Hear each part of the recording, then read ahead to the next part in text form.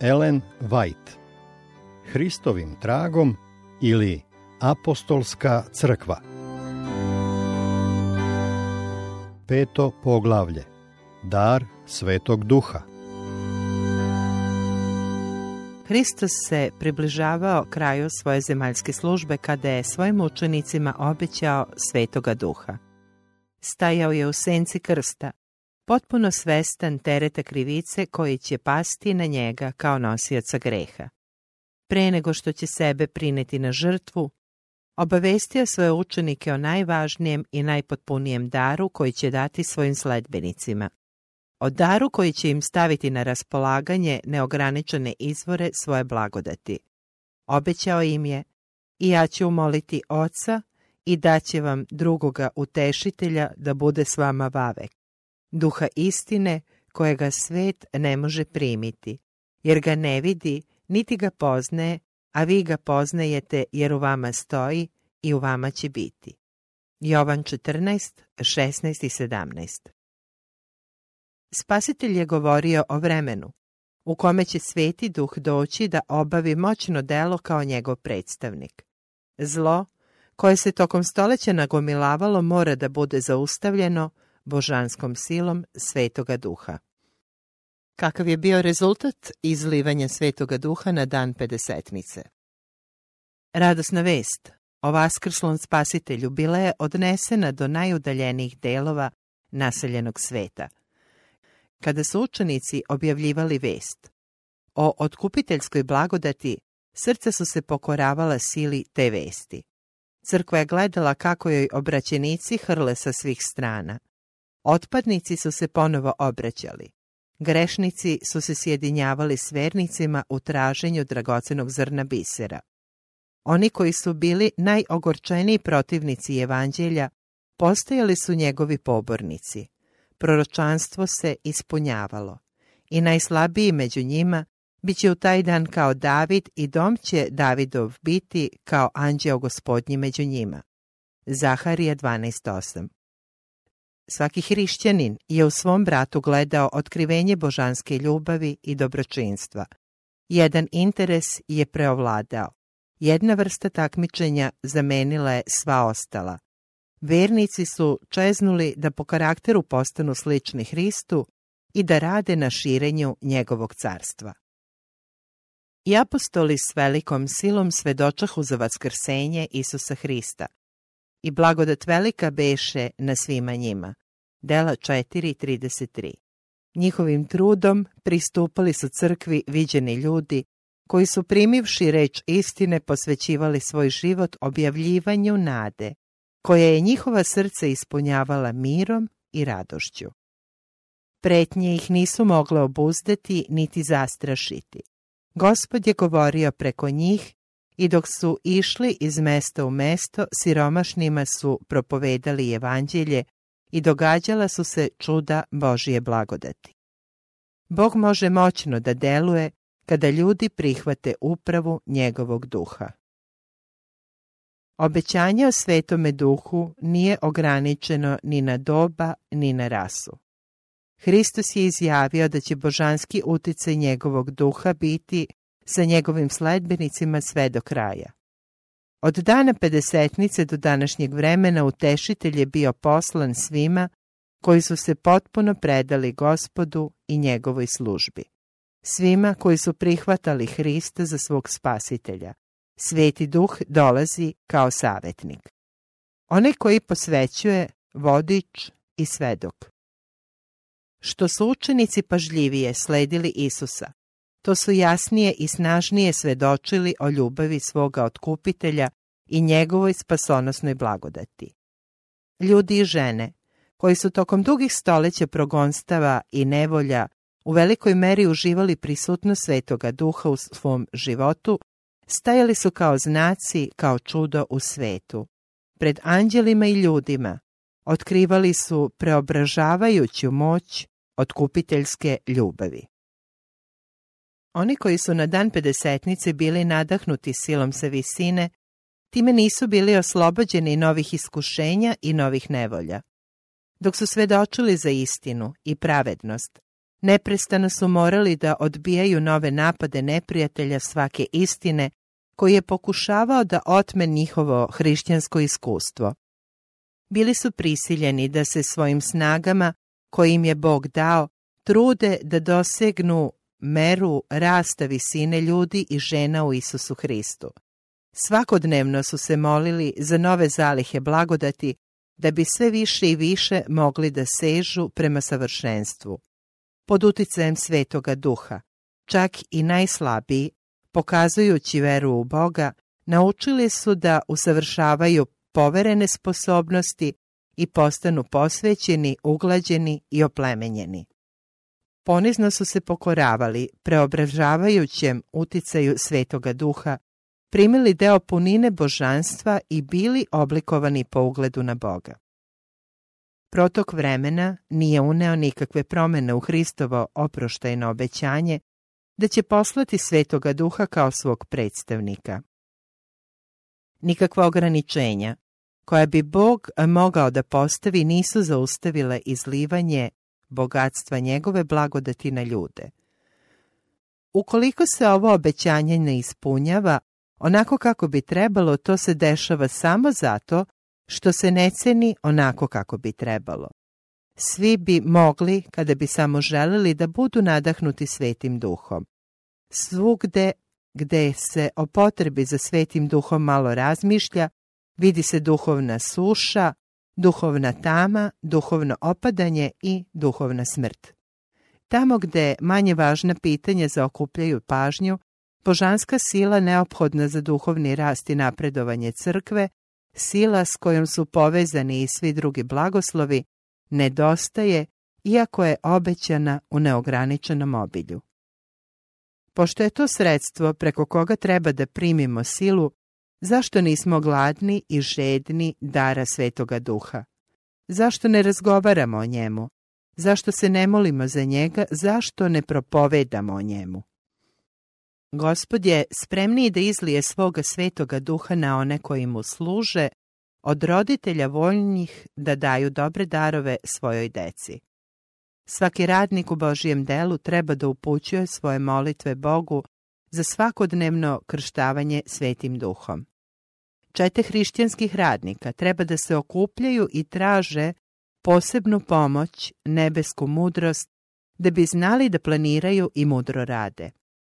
Posebno treba da se mole da Bog svoje izabrane predstavnike u misionarskim poljima krštava bogatom merom svoga duha. Prisutnost Svetoga Duha u njihovom radu daće delu objavljivanja istine silu koju mu ne bi mogla dati sva čast ili slava ovoga sveta. Sveti Duh nastava u svakom posvećenom Božijem saradniku, bez obzira na kome se mestu nalazi. Reči upućene učenicima upućene su i nama. Utešitelj pripada njima koliko i nama.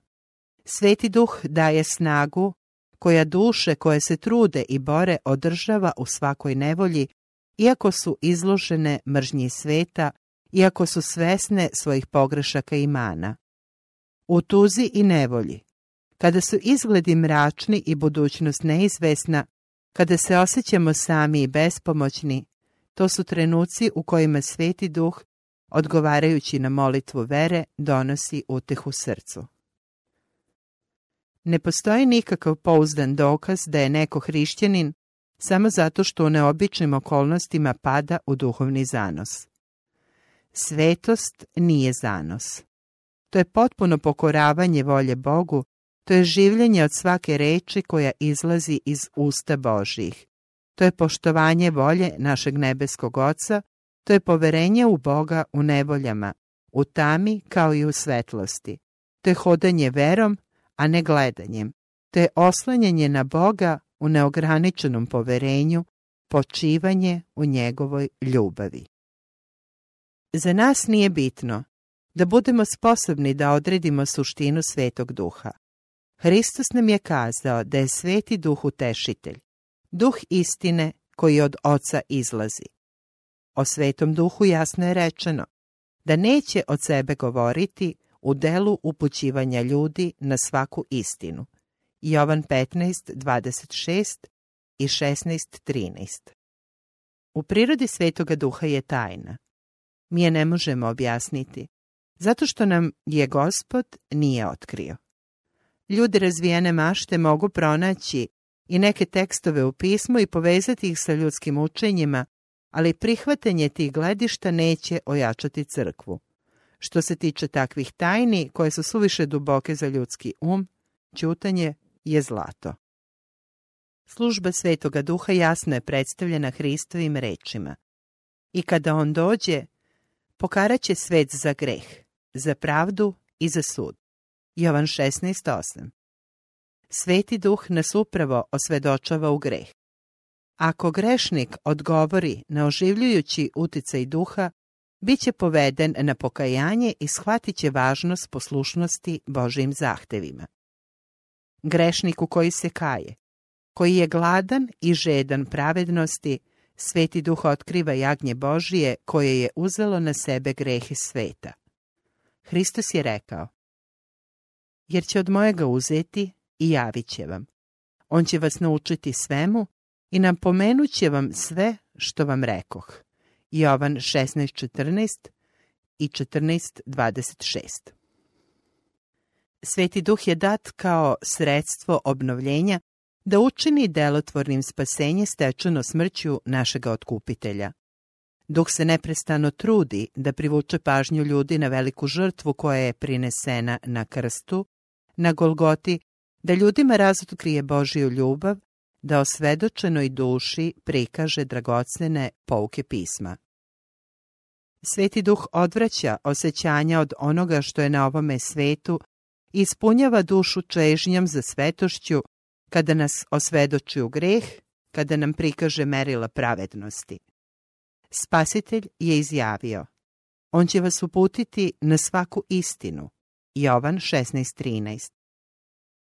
Ukoliko je čovek voljan da bude preoblikovan, nastupit će posvećenje celoga bića. Sveti Duh će ono što je Božije utisnuti u dušu. Njegovom silom put života postaće tako jasan da niko neće zaći sa njega. Bog je od samog početka svojim Svetim Duhom preko ljudskih oruđa delovao u smislu da ostvari svoju nameru za dobro palog ljudskog roda. To se pokazalo u životu patrijarha. Crkvi u pustinji, u Mojsijevo vreme, Bog je dao dobri svoj duh da ih urazumljuje. Nemija 9:20. I u dane apostola, posredovanjem Svetoga Duha, moćno je radio za svoju crkvu.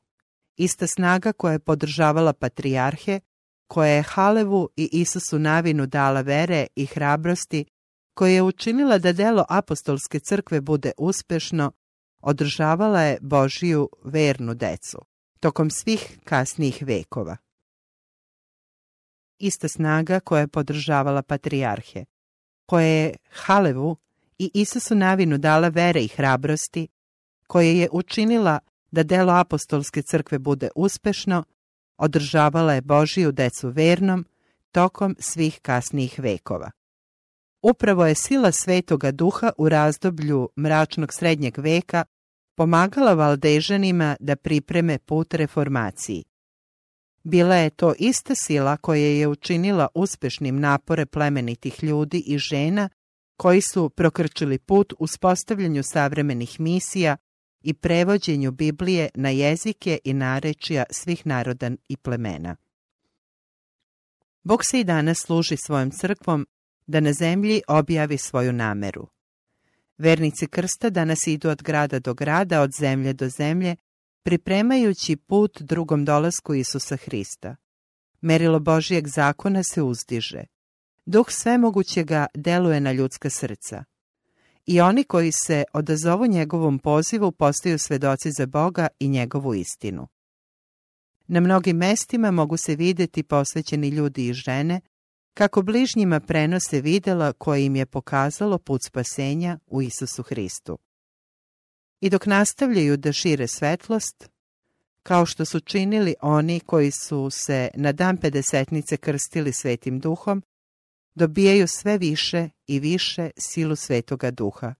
tako će cijela zemlja biti obasjana Božjom slavom. Sa druge strane, ima i onih koji umjesto da mudro iskoriste sadašnje prilike, besposleno čekaju neko posebno vreme duhovnog osveženja, kojim će njihova sposobnost da prosvetle druge biti mnogostruko povećana.